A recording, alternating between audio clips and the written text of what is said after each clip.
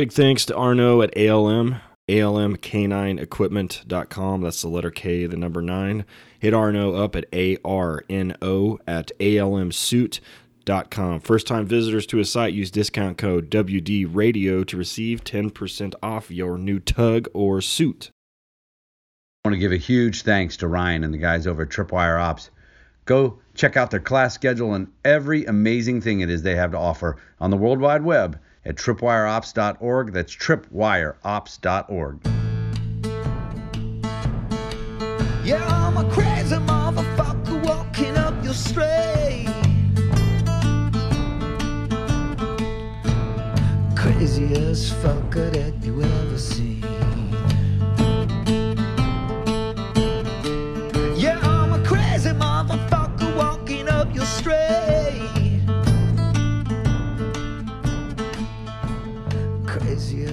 Welcome to Working Dog Radio, broadcasting the bite. All right, everybody, here we are, another episode of Working Dog Radio, broadcasting the bite. This is a special request episode where we've had a lot of people ask Ted and I to do a podcast with us where we talk about training and training scenarios and answer some questions. So over the past, 3-4 days, on Facebook page, Working Dog Radio, and on our Instagram page, Working_Dog_Radio, we asked you, the listeners, to provide us some questions. With me, as always, is my partner, Ted Summers. Ted, how are you? Doing well. And we have a special guest, a contributing member to the podcast, Mike Ritland. Mike, thanks for coming on. Well, boy, I tell you what, I'm happy to be here. Excellent. Right. The funny thing is when we announced that we added Mike onto the podcast, the questions started really pouring in.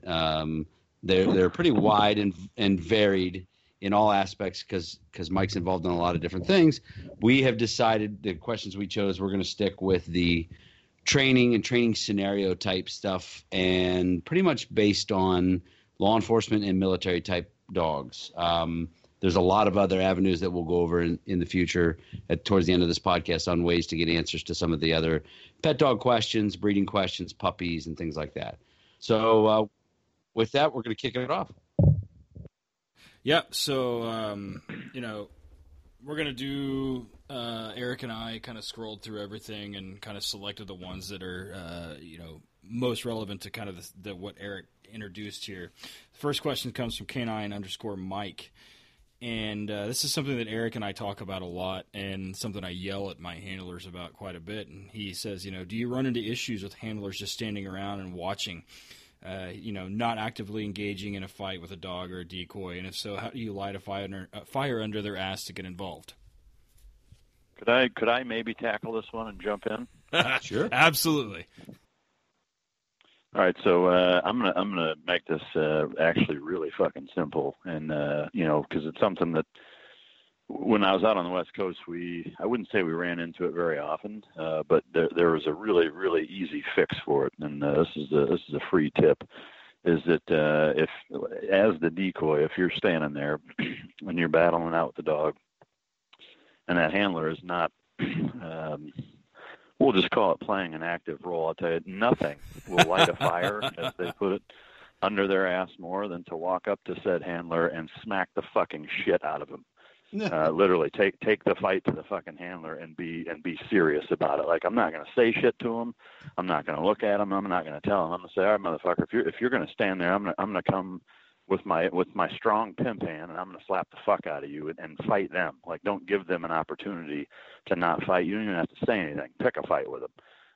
Because if that dog's on you and you go up there and grab that motherfucker and hip toss him or slap him or whatever, like to the point where you piss him off, like now it's game on, and there is no explanation. Nothing will solve that problem quicker than just going and doing that. That's my take. Absolutely. Eric? Yes, I think is my answer to that. Yeah, Mike is, my guys know that when we're training that I do expect them to be an active participant in it big time. And my guys will tell you, I hold nothing back. I yell at them from when I'm not the decoy, when I'm watching the scenario, I get all over them. I have a tendency to throw shit. and yell a lot, and because this is serious stuff. This is really serious stuff. And you have guys that have a thing where, like, it's just like with praise, where they're afraid to praise in a high-pitched voice because it sounds sissy-ish or whatever. That's unacceptable. Yeah. And just like not getting in the mix with their dogs is unacceptable.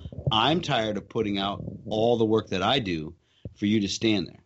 And, you know, so my guys know pretty well how I react to that. Yeah, you know, when we have handler schools, a lot of my handlers have what they call TEDisms, which is shit that I say to them over and over and over again. And one of them that I'm always yelling at them during handler schools is like, you know, handling is not a spectator sport. And I don't think they really grasp it until they get into sort of the end of handler school or during in-service training.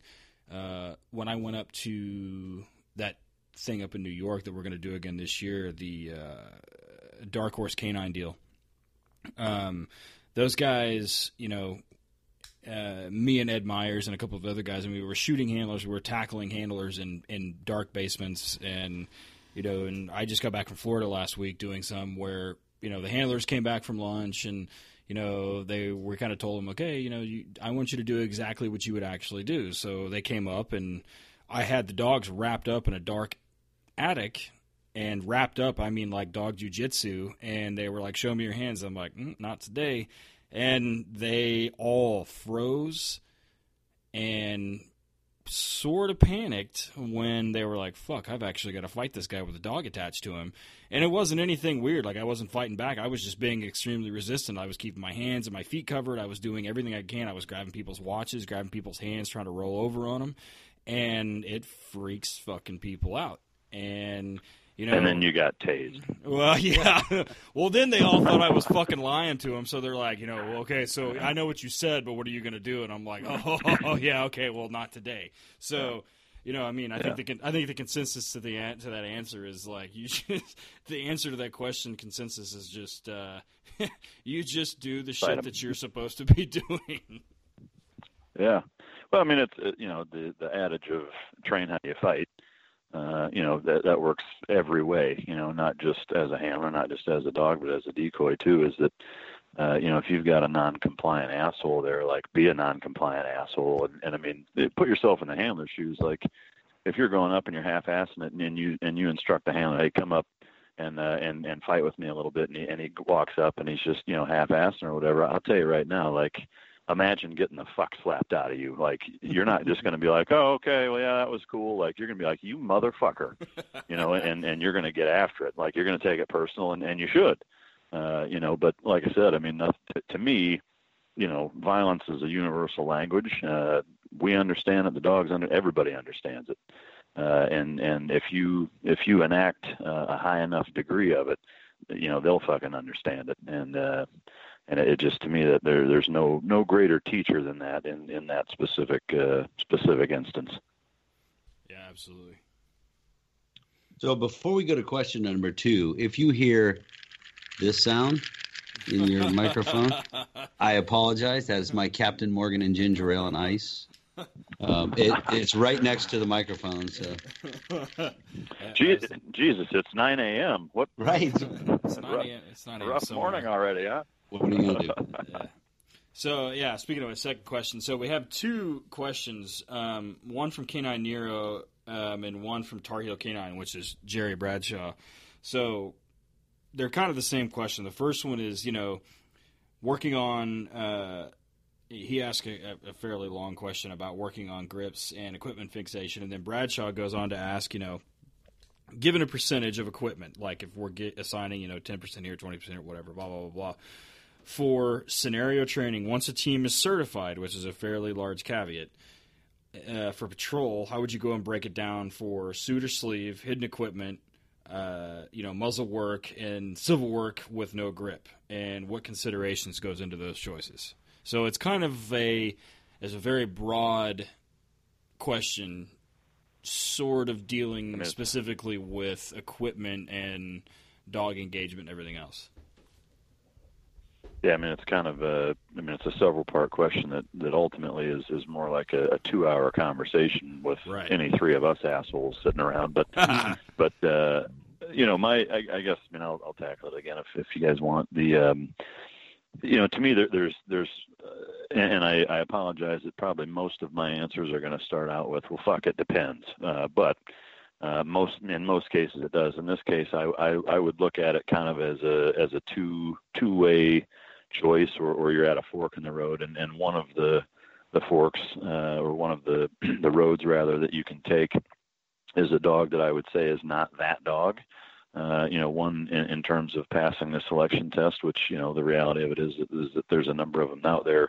Because I do truly believe that if your selection process and criteria are high enough and such that you do certain things to that dog to engage or receive a genetic response, that there really isn't a problem with specifically equipment fixation, but the grip and technique and stuff, I think is half genetic, half foundation training and technique. But I really do truly believe that the selection of the dog itself is 95% of whether or not you have any issues with equipment fixation. And just very simply, it's that, if that dog, the process that I use, I'm not saying it's necessarily perfect. It works for me very well, but is that, if I put a dog through what I call my five-stage process, if you will, specifically the fifth category of testing a dog's natural forward aggression towards a man that's predatorial and combative in nature, then you don't have that problem. That dog genetically is the type of dog that will go fucking bite somebody, whether they're standing there with anything or not. And I test that right out of the gate. Now, I'm also not naive to the fact that there's a number of dogs out there that won't pass that test, that you can still do a lot of different training techniques and exercises and conditioning to get them to engage and still be mostly successful. I would, I guess, come to the conclusion or realization that if they have that in them, or if they don't have that in them, that it can't be taught. You can make accommodations for some of them. And again, to me, ultimately, if you run into that guy that's physically capable, that's not scared and intent on hurting that dog better pass that fucking test or he's in trouble. You can for sure get dogs to go and bite people as long as they're not combative and sitting there really taking it to them. And you can condition a dog just like with a person. You can condition them to go through the rigors of war and certain things by deconditioning certain responses in them by some of the training techniques. But ultimately, if you're faced with that fight or flight, shit or get off the pot mentality type of situation where you got the twice convicted felon that's hopped up on something and is a fucking pipe hitter, your dog better have brought a fucking lunch to deal with that guy. Having said that, given the fact that there's a varying number of degrees with all of those components or levels of magnitude, one of the analogies I like to use is kind of the slider of an equalizer, like a stereo, on an amp, and you're from 0 to 10, you're kind of moving those sliders around in those 5 categories as to what level of magnitude you need that strength and character to be at in that dog, given the situation. And those factors that are going to delve into that are, what's the handler's experience, what's the operational environment, what's the training cadre, if there is some, what are the levels of competency in terms of the decoys that are going to be working the dog. All those are going to play a factor into what dog you're going to pair with that unit, with that handler department, et cetera. But to me, you kind of have to say, well, is it the dog that goes down the right side of the path where that motherfucker is going to bite anybody, and he's nasty about it, and if that's the case, then you don't really have that problem, or at least in my experience you don't. That's why I test the way that I do, because I don't want to have to fuck with trying to condition dogs to go in and engage somebody if they don't inherently want to do that. And I use the word inherent on purpose, and that I do strongly believe that's a genetic component that can't be taught. It's there or it's not, when it really, really matters. And in other words, somebody's sitting there really taking it to the dog. But if you're, and in the scope of this question, if you're going down the left side of the road, where maybe it's not falling into that category, now you're having to use these deconditioning techniques. or conditioning techniques to decondition certain responses that you're not looking for, i.e., not engaging or not having the right grip or whatever. Then I think it's just like with anything else. Is each dog is going to determine and drive a different collective series of these different things. And I look at it like a step-by-step process, just like every other aspect of training. And that, number one is I want the dog comfortable, and then I want to work on just the grip. And so generally I'll use a good wedge or sleeve to formulate that the way that I want, and I know he can do it first, and reinforce it just like with anything else of using positive experiences when he's given me what I want and things of that nature, and really building that foundational grip. Once that's there, then I'll start to challenge it with working into and going into sleeve work suit work, and making him find me, the man in the suit, as opposed to slipping it or pulling and tugging. I want to doing a similar technique of setting the environment up, manipulating it to get the most out of the dog, in terms of him trying to find me in the suit and biting, not material, but finding the fucking meat and bone and trying to punish it and being rewarded for that.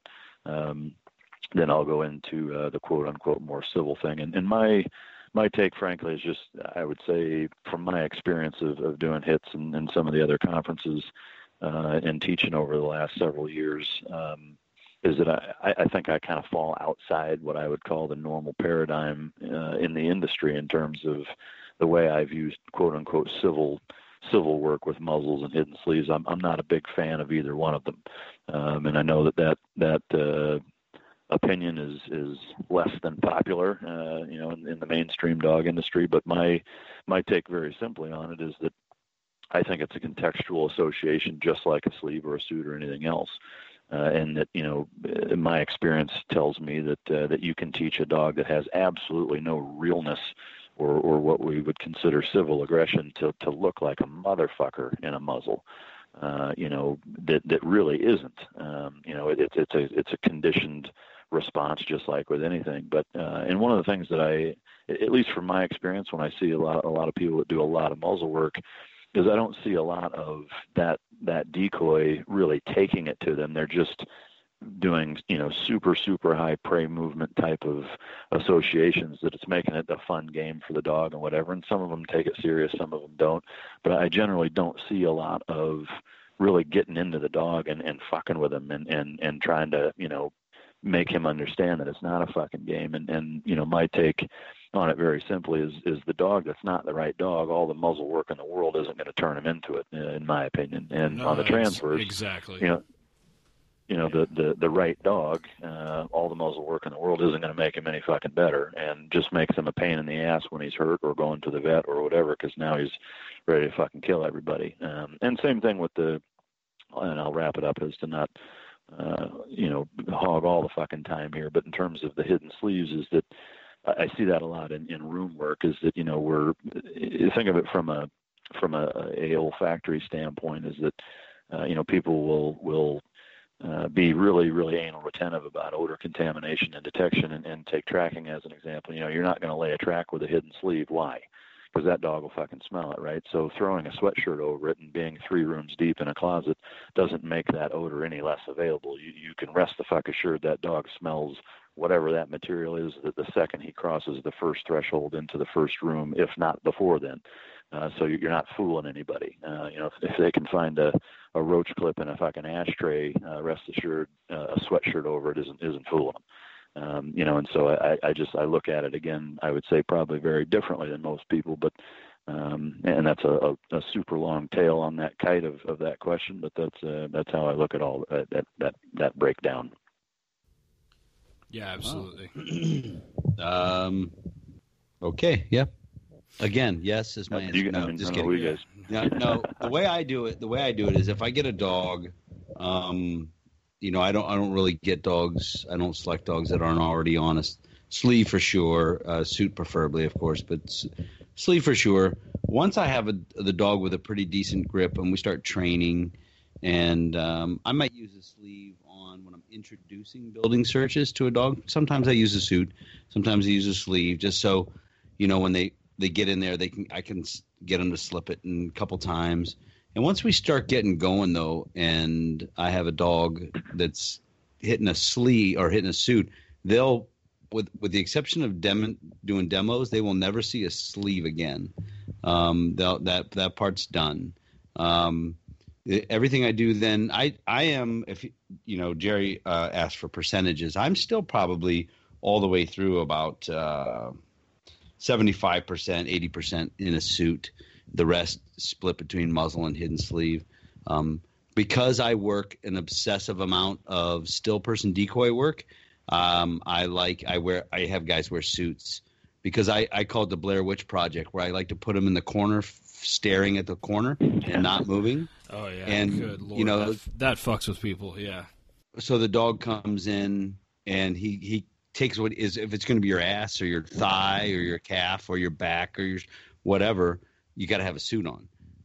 Now I definitely use hidden sleeves on things where we can control it to where the dog is not going to take a leg.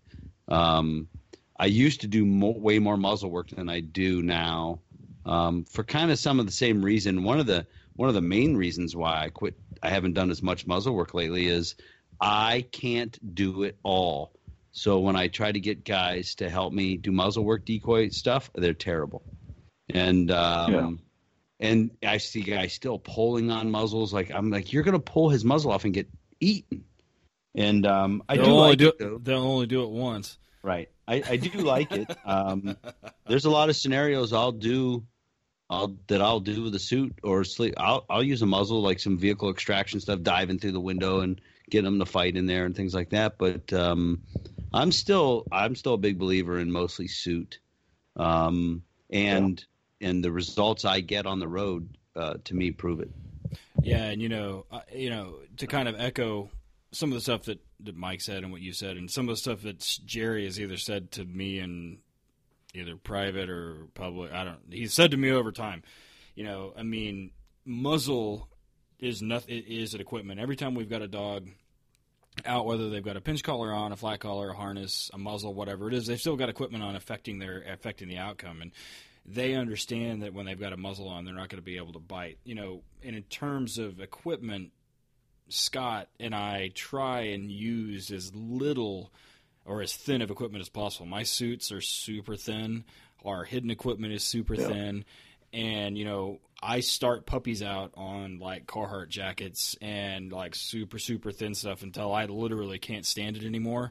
And then they move on to the big boy suit. And from there, we're working on, and this is kind of something that Canine Nero asked, I obsessively work on grips and grips and grips and grips and grips for liability reasons and for several other reasons.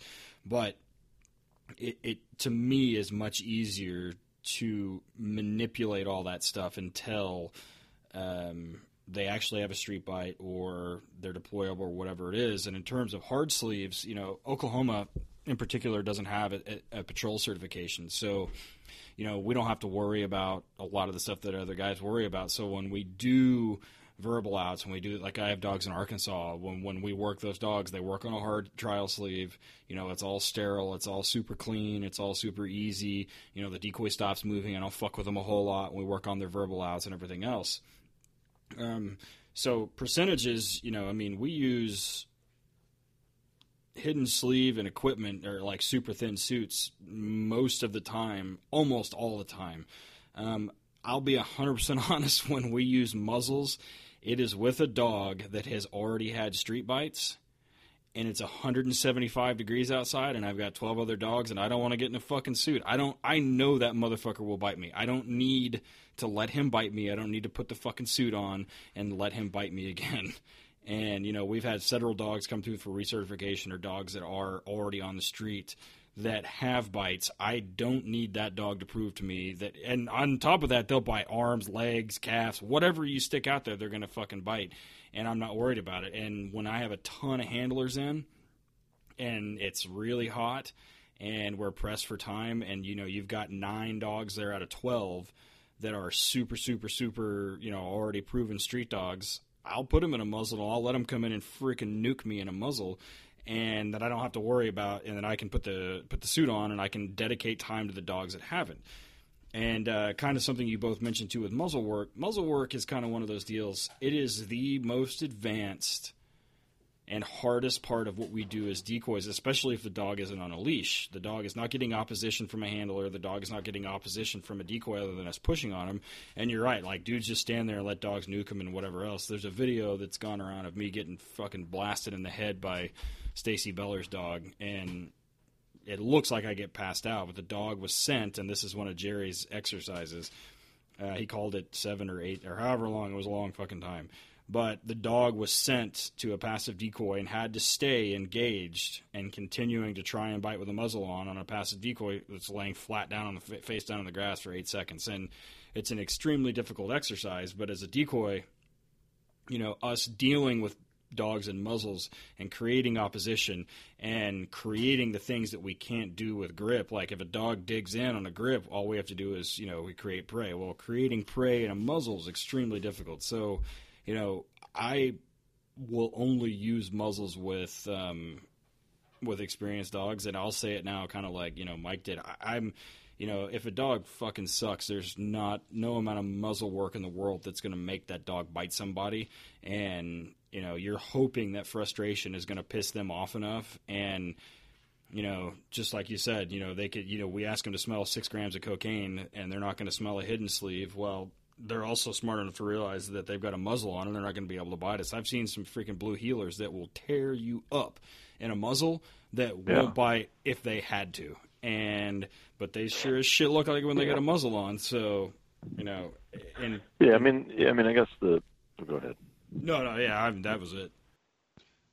So I guess the thing I try to look at with all training is that, you know, there's a couple of questions I always try to ask myself is, number one, why am I doing it? You know, and I'd rather not do something at all than to do something that to me is either going to put a bad association in a dog's mind, and by bad I mean something that I don't want. And that's one of the biggest problems, and half of it's from, you know, almost every warrior dog that we get in here is a motherfucker putting a muzzle on them. You know, you take them to the vet, they're hurt, whatever. The second you put a muzzle on them, and now they're like, all right, where's that motherfucker? You know, and they become a pain in the ass. But just like what you said is that they're also not stupid in knowing that they can't bite you. And so no different than, say, MMA training, you know, is that, you know, is there a place for pads and for speed bags and for punching bags and other different, you know, targeting or cross training type of pieces of gear? Yeah.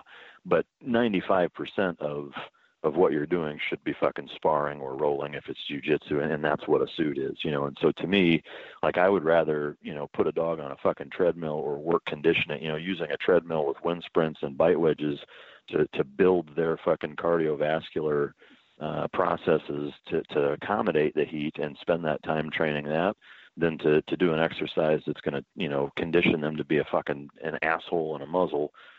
Where if they're already a proven street dog anyway, like, I'd rather just put them in better shape and do wind sprints with bite wedges and give them that satisfaction of actually getting their mouth on something and teaching them how to breathe out the side of their mouth, and, you know, when they're hot, and giving them those experiences if it's super hot, you know, as opposed to fucking with a muzzle. I mean, obviously there's a lot of different ways to skin that cat, as they say. But like I said, I always ask myself, why are we doing what we're doing? And given what our final goal is that we're trying to accomplish, how can we best work backwards from that and build up to that process? And you know, that's kind of how I always try to look at it anyway. But right. But well, the second part of that question is, and we'll touch on it real quick, is equipment fixation and drills that you use. Like, Ted, what are something you guys use to either proof off of the equipment or help or show the handlers some things? We do what Scott and I call equipment fixation drills or shedding drills. We do the equipment fixation drill where I will be in a hidden sleeve, and then I'll walk up with a trial sleeve and stuff it in their mouth with a dog on a back tie.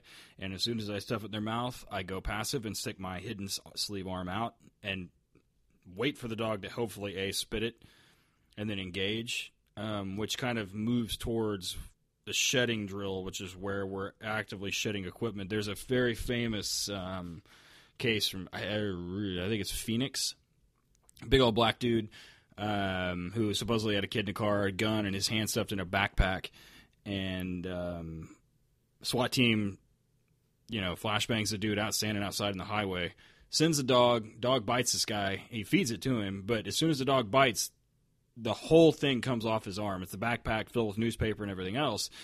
And dog, before he hits the ground, spits it and immediately re-engages on the guy's leg as he's diving back into the car. So I'll do several things where, which moves into a fend-off where I'm stuffing stuff in a dog's mouth, whether it be like a sofa pillow or a couch cushion or a bed pillow, or in harder versions of it, I'll take an actual hard sleeve and during a building search off lead, a dog will come ripping down a hallway, and I'll just when I'm in a suit, and I'll stick it in his mouth and walk off and see if he'll spit it out and bite me. So, we teach them very quickly that, and I hate to put it this way, but we basically play a giant game of two-ball where as soon as they stuff something in their mouth, if they're not getting some sort of reaction back, they immediately spit it and come bite me. And, I have seen a ton of dogs that are trained to be really good for certification, and you stuff a sleeve in their mouth and they're done. They're like, hey, that's good. Let's go. Fuck it. I'm out. And so, yeah, we call them human orientation drills and shedding drills, and I do a lot of them. And, and actually several years ago, that's kind of how I made my name here locally, is fixing a lot of dogs that had equipment fixation problems. And it's something that we do. I mean, we did some, or we're going to do some tomorrow, actually. So, yeah. So you made a name for yourself stuffing things in dogs' mouths. Is that right, Ted? Yeah, sort of. All right. I'm just trying to clarify. Exactly. I mean, there's worse things to be known for. Not many, but there are some. Right, exactly. That's good stuff. So, question 3. This one should be interesting. CPD_K9_Ace asks, thoughts on long line usage during building searches and scenarios. I have some pretty good anecdotes on this one, but I want to hear what you guys have to say first. So I'm I'm obsessed with long lines. I have my guys use them all the time, and it's funny because they'll be like, I'm like, all right, you need a long line for this, and they're always like, ugh. And one of the best, and I don't know if I've ever said it on the podcast, I can't remember, but one of the best lines in any movie ever that I use all the time is, if you can dodge a wrench, you can dodge a ball. If you can work a 30 or 40 or 50-foot long line, you can work anything. So during training, I have them do long lines for two purposes. One, because it makes them better handlers. And two, because they are practical. There are times, I teach a lot of suspect fishing, where we send the dog in on a long line under porches and in tight spaces and things like that, and then rip the guy out using the long line. Why do a 6-foot leash when the guy can come out of hiding with the dog, even with the dog on, and still shoot you? So I'm a huge believer in long lines, especially for the tactical guys. If you're wanting to do, tactical moving, where you're either, maybe sweeping the front room and then taking that ground and then moving on to the kitchen, sweeping that you can do it off lead too, but it's a good idea to do it on lead. The other part about that is, for real life scenarios, is tons of handlers can tell you they go to calls, where an alarm call, where they get there and they find an open door, but it's not broken into. It's an unlocked door, which somebody could have went in and set the alarm off. Those are scenarios I always tell my guys, this is where you should be on a long line.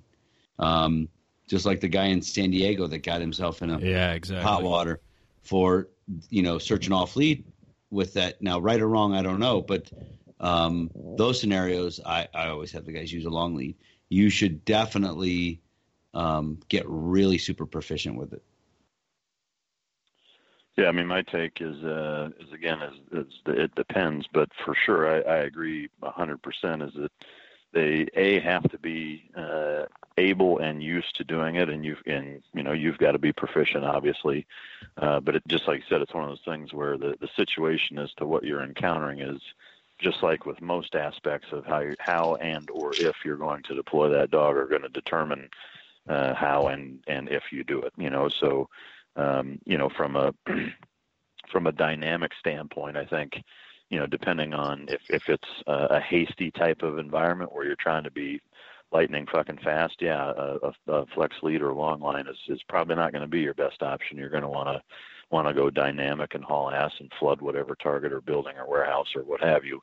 But in situations where it's more static or more, in the military, what we'd call SSE or sensitive site exploitation, where you're more methodical and taking your time and more thorough, then you're going to be doing that. To me, a good example is you've got somebody that's fled through a building and you want to send them, then you're going to just fucking send the dog, and depending on who you have with you and whether or not there's a SWAT type contingent is going to dictate some of that. But versus like your example of coming into a door that's kicked in, or if somebody's hiding in a certain area and you want to be more methodical, then I would probably use a long line, especially if there's any incidences or concerns of blue on blue, where there's other counterparts of yours moving from the other end of the target forward or whatever, and mitigating any type of accidental bites or shit like that. But I think I'd say we're pretty in line with that stuff. Yeah, one thing that we're always preaching to our guys is control, control, control. Everything from bite work to detection to whatever it is. Anybody that ever asks, you are always under control. You don't ever tell people your dog bites wherever they feel like, whatever else. And the long line is something that, like you said, it depends. And in certain situations, no matter what, the dog, by and large, is a tool. And he is there as a detection tool. So, for instance, this thing I just got into doing in Florida, dogs use 4 senses to do building searches or do area searches at sight, sound, smell, and vibration, or, something that creates some kind of feeling. So, when you're going into an environment that has lots of open rooms, lots of open spaces, whatever else, we teach our guys to send the dog in 10, 15 feet down them on a long line, and they just sit there. They may sit there for 6, 8, 10 minutes, and they're waiting for the dog to either catch odor, to catch visual, or to catch sound. And once they do, they can narrow it down. In a SWAT-type operation, they're narrowing down portions of the building where there should or is not people or whatever else. But the point is, the handler always has control and is able to manipulate somebody once the dog is on a bite. We had a deal last weekend on this at this course where we had 2 people in a building, and for whatever reason, for the worst, when you're in an environment where you've got not necessarily SWAT guys, but people that are like normal patrol guys or whatever else, and a dog's on a grip, the initial reaction is to run to the dog. And they leave all tactics at the door. They leave everything behind, and they run. They're like, "Oh fuck, the dog's on a grip. They must be okay." And it was me and Carlos, and I set this up with Jay, where we were making the handlers make mistakes, running past doors they hadn't cleared and everything else, and the dogs were going to the closest guy, and as somebody was on a grip, either I would come up or Carlos would come up to sort of sabotage the team or split the team apart from the dog. And ultimately what you end up finding out is that a long line, if you don't have a foothold in the room, you can manipulate somebody out of hiding without having to expose yourself, whereas with a dog that's not, your really only option is to A, go get him, or B, hopefully you can verbally out him and just have him come back to you, and you're like, okay, well, I found one person, and I may have somebody else in here, may not. And so, like you said, I think it depends. I'm a big fan of them for vehicle extractions. If the dog's not having to go way deep into the car, like if you just got somebody that's just in there, they already got the door open, and rather than have officers fucking run up, because they would have already done it if they could, and they just send the dog up on a long line and yank the whole shit show out of the car and then jump on them.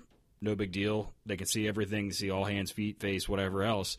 And it's a way to multiply the dog's force to manipulate somebody that's being bit into an open area where it's safer to interact with them rather than having to expose yourself or expose the team to areas. Now, that being said, there are times where off-lead is like if you're doing a super gnarly, area search and it's super undergrown or overgrown, everything else. I mean, shit happens where the leash is going to get hung up, but if you can potentially do it where the leash is not going to get hung up and you can make good decisions with leash fishing, then yeah, I'm all about them for sure. Yeah. Yeah, I mean, to me, it's like with anything. There's no reason to take a tool off the table, and there's always specific uses for it. But for sure, that should be an integral piece of gear for any and every handler in my book. I want to take a second to talk about equipment selection for patrol work. One of the most important aspects of teaching and maintaining patrol functions is your equipment. Proper equipment selection and fit makes all the difference in the world when it comes to creating and maintaining patrol and sport dogs. This episode is possible in part with support from Arno at ALM Suits. Because of the importance of this equipment, I use ALM Suits exclusively. I've owned one for about 5 years and use it almost daily at the kennel and have caught thousands of dogs and tens of thousands of bites. Arno was able to make a great fitting suit for my lanky ass, and I couldn't be happier with it. Arno can take your measurements and make you a suit that would make Jacob Davis happy. Who's going to Google that to get the joke? Arno uses top quality materials and hand makes each and everything he does in his shop in Vegas. Between the top-notch materials and the handmade aspect, you're getting some of the best bite equipment in the world from ALM. The suits come in a full range of weights, from training weight to comp weight, which is what I use because I'm not a pussy and you shouldn't be either. He offers some Kevlar inserts to make the thinner suits a little safer and more comfortable, plus they keep your tattoo artist happy. He makes a full range of toys and reward tugs also. Be sure to hit him up at alnk9equipment.com. That's the letter K, the number 9, or Arno, ARNO, at almsuits.com. Be sure to use the discount code WDRadio for 10% off your first order. Tell him you heard it here. Now go get bit. Tripwire Operations Group. We're first responders dedicated to first responders. We believe the most highly trained create a safer America.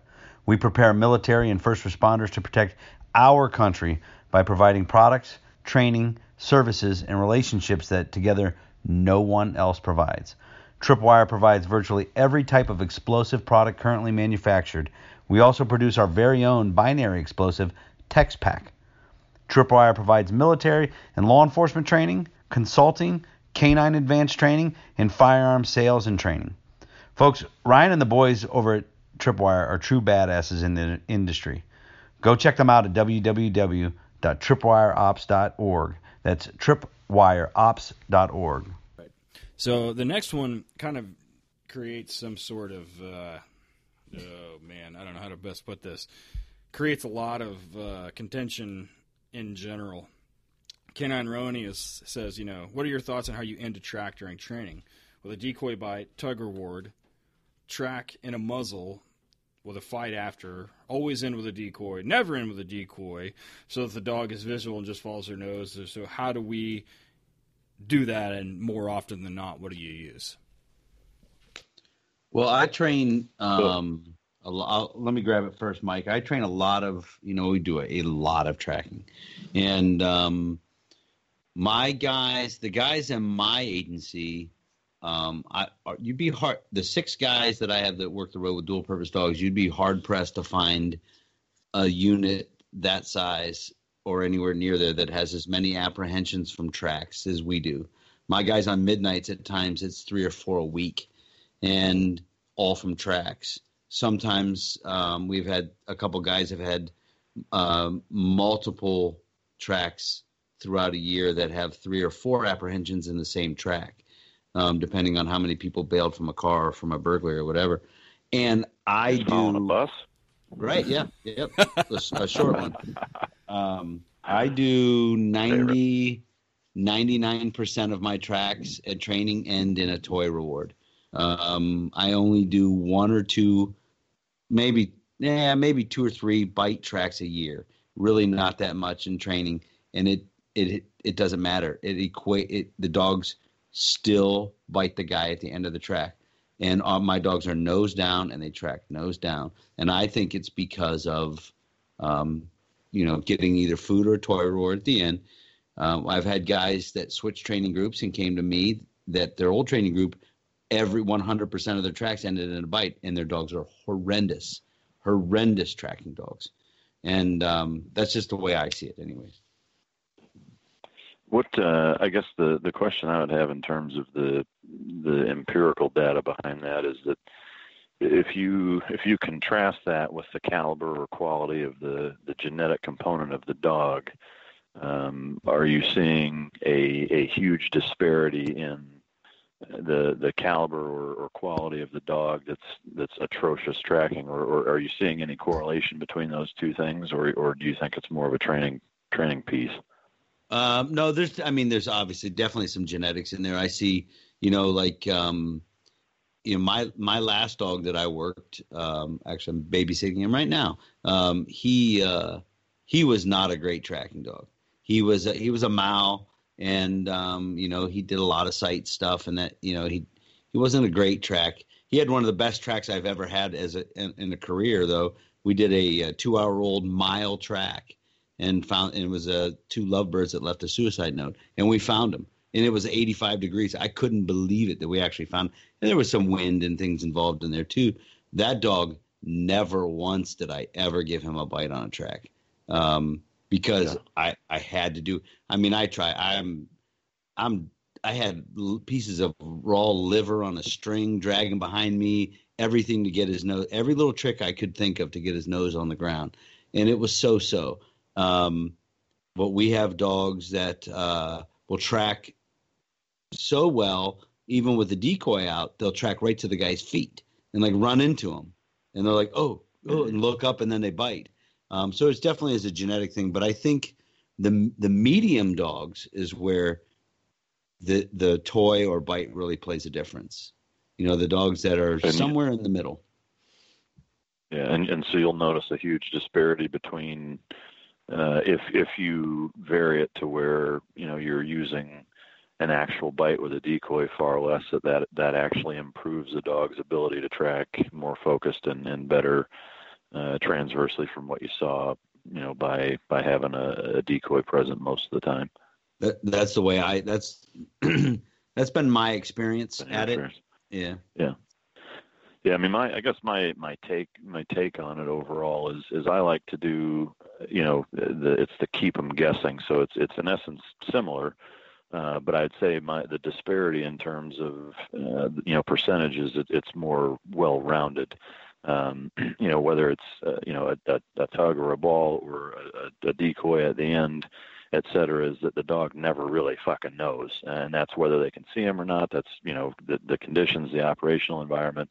Is that almost the variable reward system mentality of it's the lottery mentality. Now I will caveat that with, yes, if a dog is becoming so driven and wound up and frantic, then I'm going to adjust accordingly. No different than if it's on the other end of the spectrum, I'm going to adjust the other way accordingly. But by and large, I like to look at it as, what's the dog going to be doing? If he's going to be biting, I prefer to do that more, so that at the end of it, it's again, just as realistic as I can make it in terms of them getting a good fight and whatever.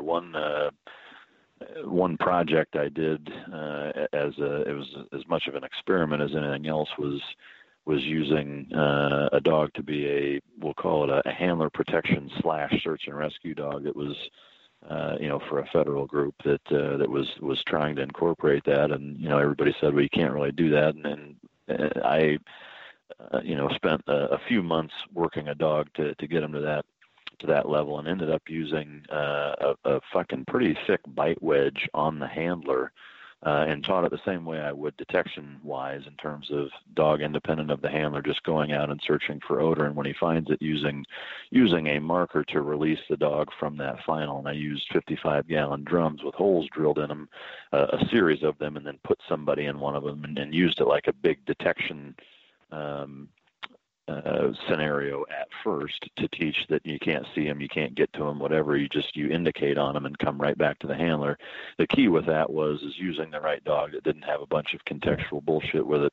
and then transversely is being very, very consistent and having a lot of repetitions of him not even physically being able to get to the decoy, and he always came back to the handler and got a really vigorous 3 or 4 minute bite wedge session that satisfied that same thing. It took a bit of a balancing act, but it did work. And to me, my point of bringing that up is that I think, depending on what the dog is A, hardwired with, B, what his experiences are that have conditioned him to either anticipate things or not, coupled with you making those micro adjustments, is that it's a contingent of all of those things, and you're kind of always making those adjustments based on what your dog is doing and if they're steering one direction or not, and then using the tools at your disposal to correct them. Yeah, we have a kind of an amalgamation of both of those. So Scott my partner is a fantastic tracking trainer. That dude has more ways to teach a dog to track than I even thought about, I think. So, we teach it in like 3 phases. So basically the dogs are taught to track. They're not necessarily taught to footstep track, but they are taught to track and trail. And we'll use somebody hiding out there that's not necessarily a bite that'll have a ball. The dog is then taught to, we did this exercise, and it's an important exercise that I do a lot in these high-risk deployment things, where you're not necessarily tracking, but you're just kind of out looking for somebody, and the dog creeps up and smells human odor, and all of a sudden they start to alert. So we teach the proximity alert separate from the final indication of the end of the track. And we teach the handlers, like, this is what a proximity alert looks like, and this is how the dog acts, and this is what it is, and this is all this other, everything happens. So I think you'll hear a lot of guys will say, oh, you can't do a track with a ball at the end because you can't get a proximity alert, and we train it separately. Not every track is going to end in a proximity alert. There are times where people rob fucking grocery stores or rob convenience stores and run off, and they got some fucking shithead that's going to pick them up across the street after they run through it, and they'll end the track in. So you'll never get a proximity alert. And you're running around out in the woods looking for somebody that's not even going to be there. And the third exercise is, if you get to the point where the dog is supposed to bite, by the time you get a proximity alert and you've given the dog, and somebody say, show me your hands, you've gone through the whole thing, by the time that you say Stellan, it's a foregone conclusion. So, when I think a lot of guys say, oh, we're going to train, and we're going to train a track that has to end in a bite, that has to end with somebody there, because not all tracks end with somebody there. You don't always find somebody at the end of it. People move, conditions change, they get picked up, whatever it is. So Scott is really good. Scott and I are really good about breaking it down into separate phases. So tracking is a separate discipline from proximity alerts. And, and when we were in Florida last week, we did a deal where the dog wasn't taught to track. They just thought they were out going to the bathroom. And literally the handler has them on a long line knowing that there's somebody out there. And we walk out, and Carlos is laying out in the fucking grass. And, some dogs take a little bit to recognize him, and he's downwind. And some dogs then just kind of walk up, and all of a sudden, you can tell immediately when they sense that he's there, it's mostly through smell, from what I can tell from watching these dogs, because I could hardly see him. But, that's a separate skill altogether that's taught, just like it is in a building search when they're alerting somebody behind a door or anything else. And, I work it in separate phases. And, we do as well. And tracking, like Eric said, it's a separate exercise all in of itself, and it doesn't necessarily have to end with a bite at the end. And like Eric said, the dogs that have had every single bite at the end get all fucking bent out of shape when they end a track and somebody has jumped into a car and taken off, and then they start trying to redirect on backing officers, and they're like, well, fuck, I'm supposed to bite somebody, so who's stepping up? And you create all kinds of problems. Well, to me, the takeaway from every one of these questions is it kind of starts with it depends, and then, but it also, you're going to take, each scenario as it comes, and depending on what the dog is doing, that's always going to drive and dictate how much of something you're using or not using or whatever. And there's very few constants. A lot of things are, well, this is happening. Okay, well, redirect with this, or condition that because we're not getting this, or whatever. And it's like a fucking chess game, really, with everything. But there's two people always ask me, and part of this podcast, people have been asking for some scenarios, and there's two scenarios I'll give them real quick for tracking that I like to do. One of them I just did probably about a month ago. So I was told somewhere years ago that the percentage of success in a track, either with a person or evidence or whatever, is about 11%. Like, it's not real high because of vehicles and things like that. People being able to get away. So what I do is I'll do a scenario where I'll have him do a track. It's nothing hard, kind of do a track, get a toy. And then as they're walking back to the car, I'll have the decoy, after they start the track, the decoy moves into a spot off the egress path downwind, like in an ambush position, like they doubled back, like the bad guy doubled, which happens all the time, where they doubled back and waiting on an ambush. And the handler's supposed to just walk back with the dog, like back to the car, like we do 1,000 times on the street during tracks when you got nothing, and you walk back and then watch that change of behavior from the dog. And so we do that scenario because, at least in my city, it happens often. So we did that training, and about a week later, one of my guys tried to track a guy, and he was kind of given some wrong information which way the guy went, and he was trying, got nothing. He was walking back. Right when he got to the car, the dog head snapped into the wind and just started going. And he dragged him about 2 or 3 houses down and found the guy hiding underneath the porch. So those are different tracking scenarios you can use. And one that I haven't done in a long time, and I need to do it too, is so tons of us do tracks, and all of a sudden the dog seems to be out of it. And we assume that the guy got picked up or he got into a getaway car. So I'll do a track where I have a car waiting, and I'll have the bad guy walk down and get in the car and drive off. And then so that the handler is tracking, and then can actually get a true picture of when his dog is out. There is no more odor. For sure, the guy has vanished. I haven't done that in a long time. I think now I talk about it, I think I will do that. But that's a good one too, so that you're not guessing. So that you know. I know people that will teach their dogs when they're completely out of odor to turn around and come back and jump on them, which I don't do that, but that's a thing. No, I think it's great. Yeah, I mean, but that kind of goes into this next question that Canine Bass talked about, and it's a long question, but what it comes down to is when you've got strong teams, so you've got a strong team, how do we manipulate scenarios so that they're constantly challenged? And I have a pretty good answer for this one. But then also, if you've got a 90-mile-an-hour dog with a 30-mile-an-hour handler, what do you do? And slap the shit out of him. I was like, fuck, I knew that was coming. But sometimes you can't, sometimes you get the hand that you're dealt, and that's what you have to do. So, yeah. I mean, my take, just very simply, and I'm happy to turn the specifics over to you fine gentlemen. But to me, I always look at every situation as what is the end product supposed to look like. And to me, there, I don't think it makes sense to give a blanket. Well, I'm gonna do this street, quote unquote street scenario. Well, fuck, it depends on what that street looks like. The streets in bumfuck Kansas look a lot different than South Side of Chicago.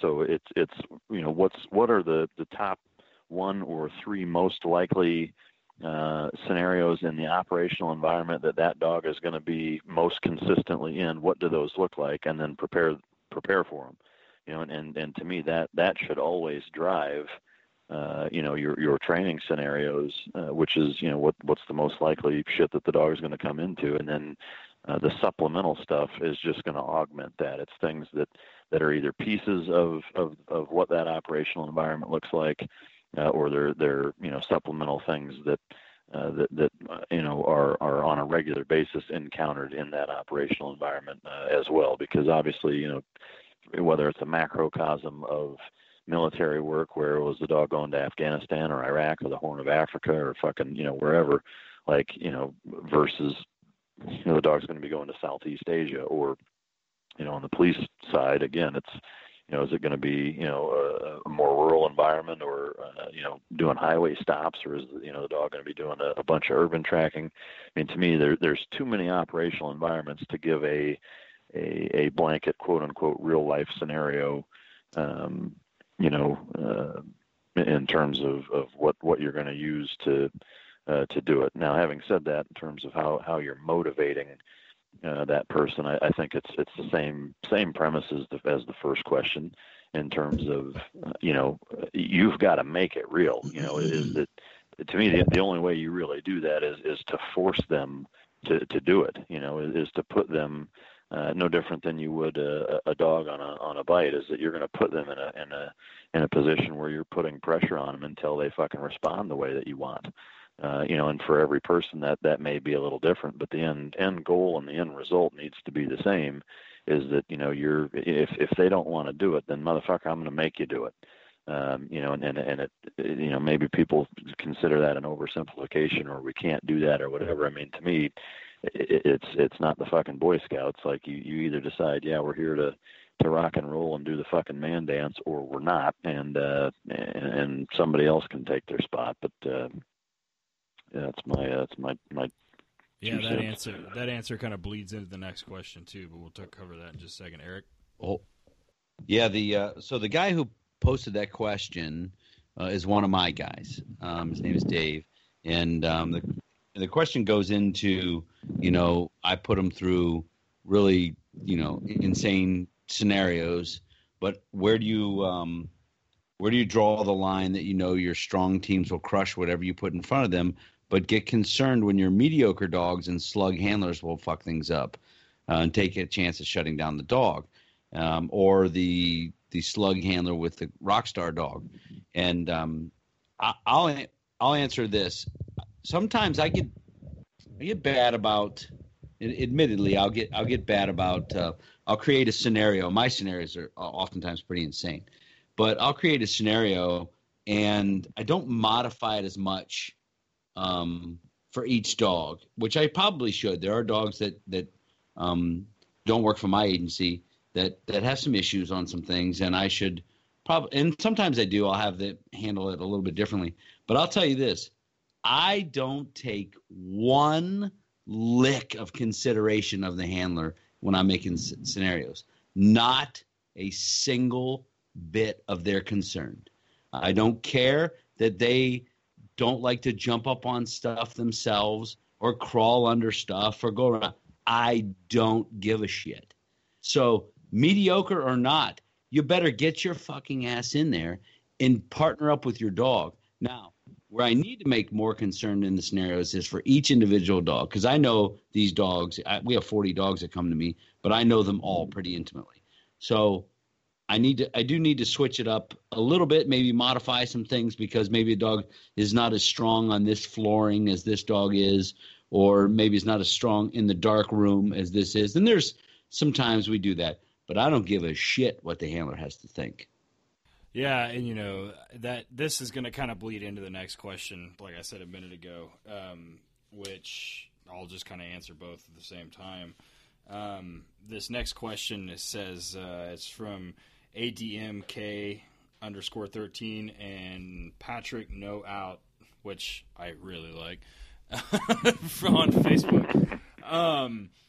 They're like, if you have one scenario to get a dog street ready or whatever else, and there's several that we do, or it is to build the handler's confidence in the dog and everything else, and there's a couple that I do that I think really, really, really kind of magnify how they work. One is that crazy ass dead check one that we do where it's like an ambush, and the other one is what I call the handler drum circle. We did it in Florida, and I do it here, and I do it every one of these, and that I do this high risk deployment. We do it where it's a super, super loud environment. And I also do this one for guys that are dead set on verbal outs, and the dog is always going to fucking out and all this other stuff, which is a whole other conversation. But basically, you got 6 handlers or 4 handlers there, and we are making as much noise as possible, and a decoy is actively resisting us, and then he literally walks in and plugs the dog on. I mean, it's the easiest bite in the world. The dog guy walks into the room, plugs the dog on, the decoy keeps moving, even through the out procedure. Everybody makes noise. All the handlers make noise, and we're banging shit on the ground. It's super fucking loud. It's loud enough that when we go to out, I have to either give the handler a visual cue or have to walk up and tap them on the shoulder to out. And, I mean, they can yell all the fuck they want, but the dog is not coming off from a verbal because he can't fucking hear. So, and it's super stressful for the dog. We did this one in Florida last weekend, and there was a super, super fucking strong dog there from a department in Florida. And this dog, so, you know, we talk about that mythic fucking fight drive, and, you know, they have two responses. They can either bounce or they can dig in. This dog was biting so hard his fucking eyeballs were bloodshot, and he blew his glands. And it was a straight-up stress reaction. It was a stressful fucking bite for this dog, and that was the first one. The handler takes him off with a brake stick and immediately backs him up, and we keep going, and he puts him back on, and that motherfucker bit like Carlos owed him money. And the dog continued Maybe to bite. he did. That dog was biting so hard his eyes were crossed. And, you know, I mean, you know, people are like, oh, it's a weak dog. It's because he blew his glands. No, that dog, it was a straight-out stress response. And in hindsight, you look at that exercise, and you just watch it on video. It's like, okay, you're just banging a bunch of shit around and making noise and everything else. And it was an extremely stressful bite for that dog and for all the other dogs. And compared to all the other shit they'd been through for the last 3 days of getting shot at and thrown through fucking drywall and everything else that we did to them, you know, that should have been like you walk in to an active decoy, because we did a ton of passive stuff, and you literally plug him on. I mean, it's the simplest bite. And it's funny because there was a live bite on, or well, what should have been a live bite on some live police show at a specific department, and they threw a dog in some dude's lap, and he just kind of sat there, and it was almost an identical scenario. And that's one where handlers, it's super stressful because they feel like they don't have control. It's super stressful for the dog because they can't hear the handler. It's super loud. There's other people around. The decoy's not sitting still, and it really, really, really, really fucks with dogs. I'll tell you this, too. One of the best ways to motivate handlers at a training day is peer pressure. Listen, you can blanket party him for all I care. I'm setting up scenarios. I don't give a shit what you guys do to him. But it's, you know, not pulling your weight, not getting there with your dog and not doing that, it's unacceptable. So, all right, that's my rant. Yeah, I mean, I'll just refer to my first answer, slap the shit out. No, I'm kidding. You know, to me, with a handle like no out, I'm going to say, you know, the best scenario you can do is out your dog, right? Being a smart ass. Right. You know, to me, the overcoming the biggest challenge, you know, or I guess, you know, it's asking what scenarios. I mean, to me, again, it depends on what's troubling the dog. I do like, you know, you know, you've got to be able to out the dog. If the dog can't hear you, you've got to be able to out the dog when the decoy is active, or if they're passive, or if they're, you know, elevated, or if they're, you know, underground. I mean, there's, you know, to me, the more things you throw at them so that the dog has A, seen it before, and B, been successful doing it, you know, the more prepared that dog is going to be for whatever the fuck he comes into, which, Jesus Christ, you never know. You know, and so to me, being as varied as possible in terms of what those scenarios are, you know, really make a big difference in whether or not the dog is successful or not. And the more things that he's seen and had his confidence built around and over, is just gonna better prepare him for all of that. Yeah, totally. All right, we got one more question, Ted. Yeah, that was kind of the last one. It was, you know, what scenario do we do to build the handler's confidence, and that was like kind of the last two kind of bled together. So, so, you know. Oh yeah, you mentioned a specific one though. Yeah, he asked me, could you pick just one? If the best scenario for a new dog going out on the street, And then he says, ask me specifically, what type of scenarios do you do to build a new handler's confidence in your partner? Well, I do a ton of them. One of the scenarios where I find the guys are just super charged up and jacked up with their dogs is when we do a traffic stop scenario where the driver is refusing to come out, and we put the dog in through either the passenger window or the driver window, but passenger window makes it a little bit safer, or where the dog actually has to get in, and they watch their dog launch into this car, SUV preferably, so they have to really jump up, launch in through the window of this car, and then just start taking the fight to this dude in this car. So you have like several things going on here. You have a tight confined space. You have all the noise the guy's making. You have to jump through the window. The handler's not in there with them, and all kinds of stuff. And that's one of those scenarios that I think pays a bunch of dividends when the handlers get a huge broner out of it, man. They're like, oh, this is the best freaking thing I've ever seen. And a week later, 2 weeks later, they end up in a scenario like that on the street. Those are, I mean, I do a ton of different things, but that's one off the top of my head that I can think of that incorporates 2, 3, 4 different things, and your handler will just be beside himself. Yeah, car sends are tough. I mean, you got to teach open window. You got to teach them to not just check the seat.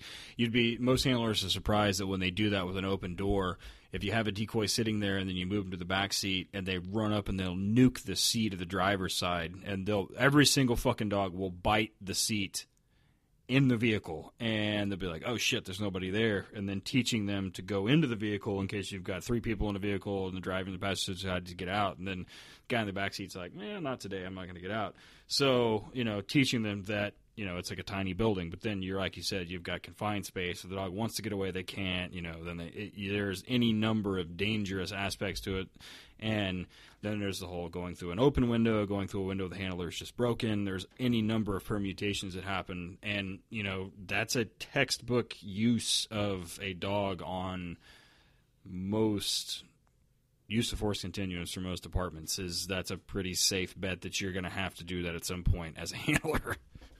Yeah, oh, by the way, I used my personal vehicle for that one time, and my seat is held together by duct tape. Yeah, no, pass. I'm out. Yeah, no, Lek took a bite out of my like a perfect like an ice cream scoop out of the fucking door handle of my old car. Yeah, pass. I'm out on that. That's awesome. Yeah. So, since we talked to you last time, Mike, you've been pretty fucking busy, man. You got a new podcast and you've released a new supplement stuff for dogs, right? I have, yep. So with the podcast, it's more kind of general purpose. Like, for me, I've been on a lot of different podcasts over the years, and for me, because of my I guess relationships in the industry and that being kind of the professional hat, if you will. Not that I've kept it that professional on this podcast, but to me, I wanted two things.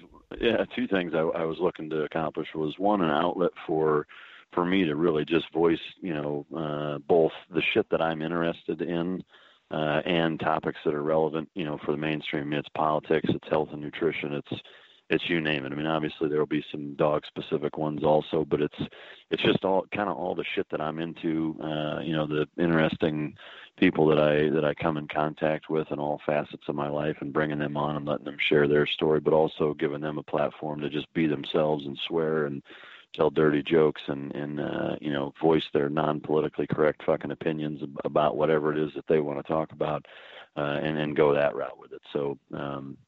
That's kind of the gist of the podcast, which is a mic drop, which I think the first episode will be releasing probably next week. But again, it's spelled anything. It's spelled M-I-K-E. M-I-K-E. Right. Yeah. Yep. We'll play on words like a dipshit. But and then in terms of the supplement lines, the first one is just if you want to check it out, it's trichosupplements.com. But the first one we did is CBD oil, which some people tend to. Even in today's day and age, have kind of a stigma attached to it, even though it's not it doesn't have THC in it. It's legal in all 50 states, and it does not get you high. A lot of people are like, wait a minute, it's made from hemp. What the fuck? But it's something that I've researched for a couple of years now, and I've tried both on myself and a number of dogs, both retired dogs, spastic dogs that were younger, that were just, kind of a pain in the dick to deal with, and everything in between.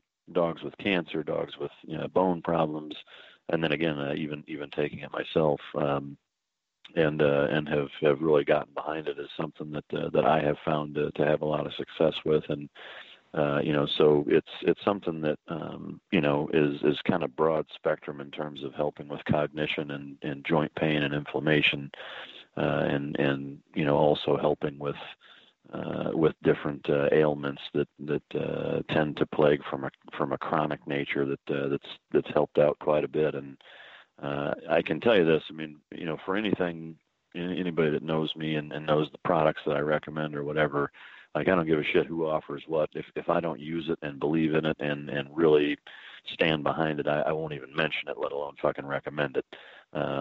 Much less start a business venture that actually provides it. So I've put this stuff through the paces, and in terms of the manufacturer that makes it,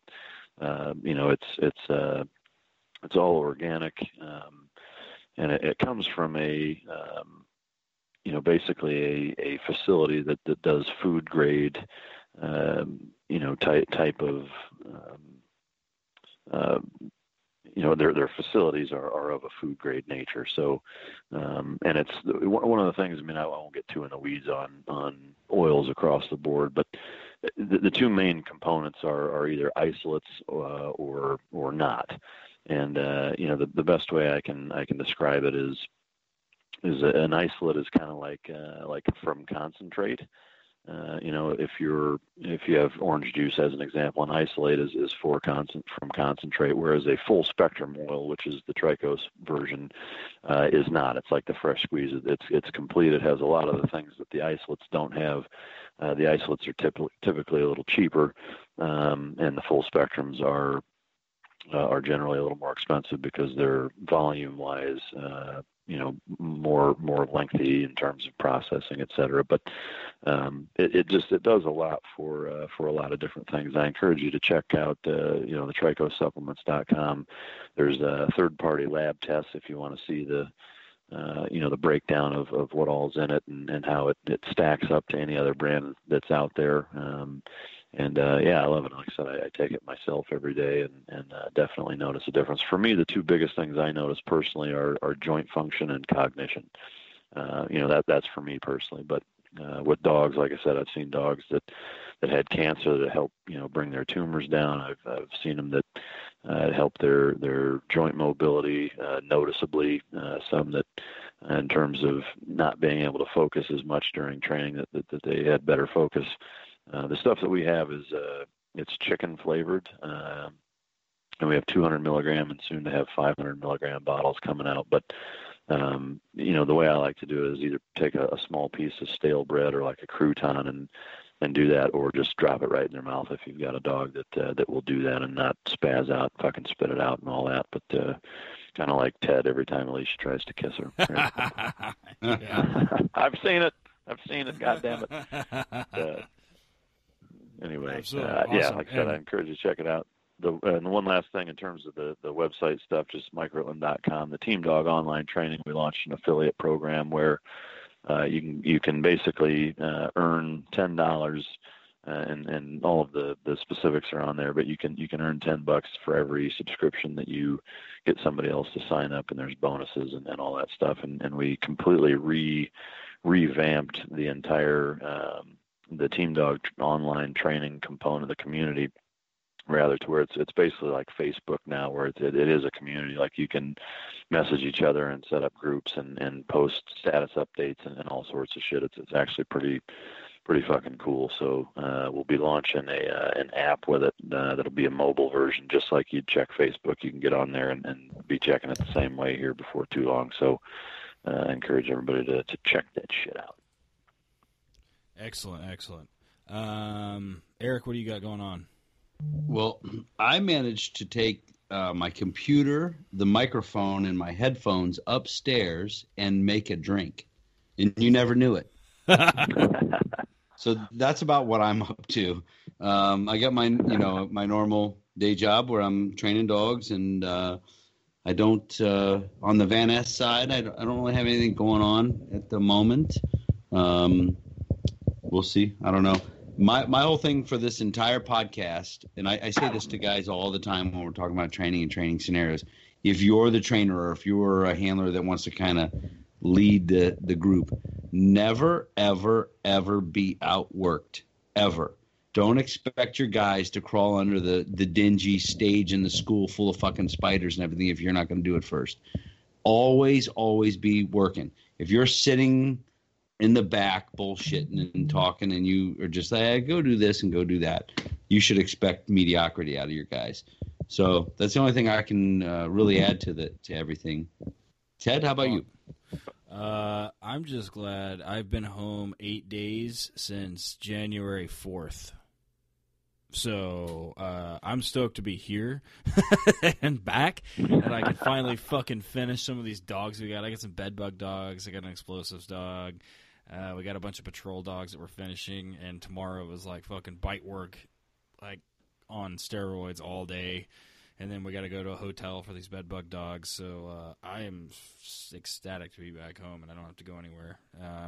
Alicia's heading up to Gettysburg to see the Tripwire kids next month for some stuff that's going on. But yeah, I mean, other than that, I'm glad to be back. So yeah, sure. That's good. Speaking of Tripwire, Ryan posted on Facebook today that he was in Cambridge, Ohio. Ryan, that is an hour away from me. If you're going to be here, let me know. I like lunch. Are you kidding me? I'll drive an hour for lunch. Man, that sucked. Yeah. You're calling them out. I am. Love it. Yeah, I think this episode is going to air after the Bravo 3 thing, but those guys have the Bravo 3 deal going on next year in Daytona Beach, which is going to be good. So, but yeah, I think that pretty much closes this episode up. Working Dog Radio is edited and co-produced by Dustin Wright at Bracket Designs. Be sure to hit him up at bracketdesigns.com for any branding or content-related work you have. We were graciously granted permission to use this rad music by Brother Deeg. Go buy him a beer at Brother Deeg, spelled DEGE.blogspot.com, spelled DEGE, or hit him up on iTunes, Amazon, CD Baby, or any other music streaming stores. Check the show notes for links to both of these creative geniuses.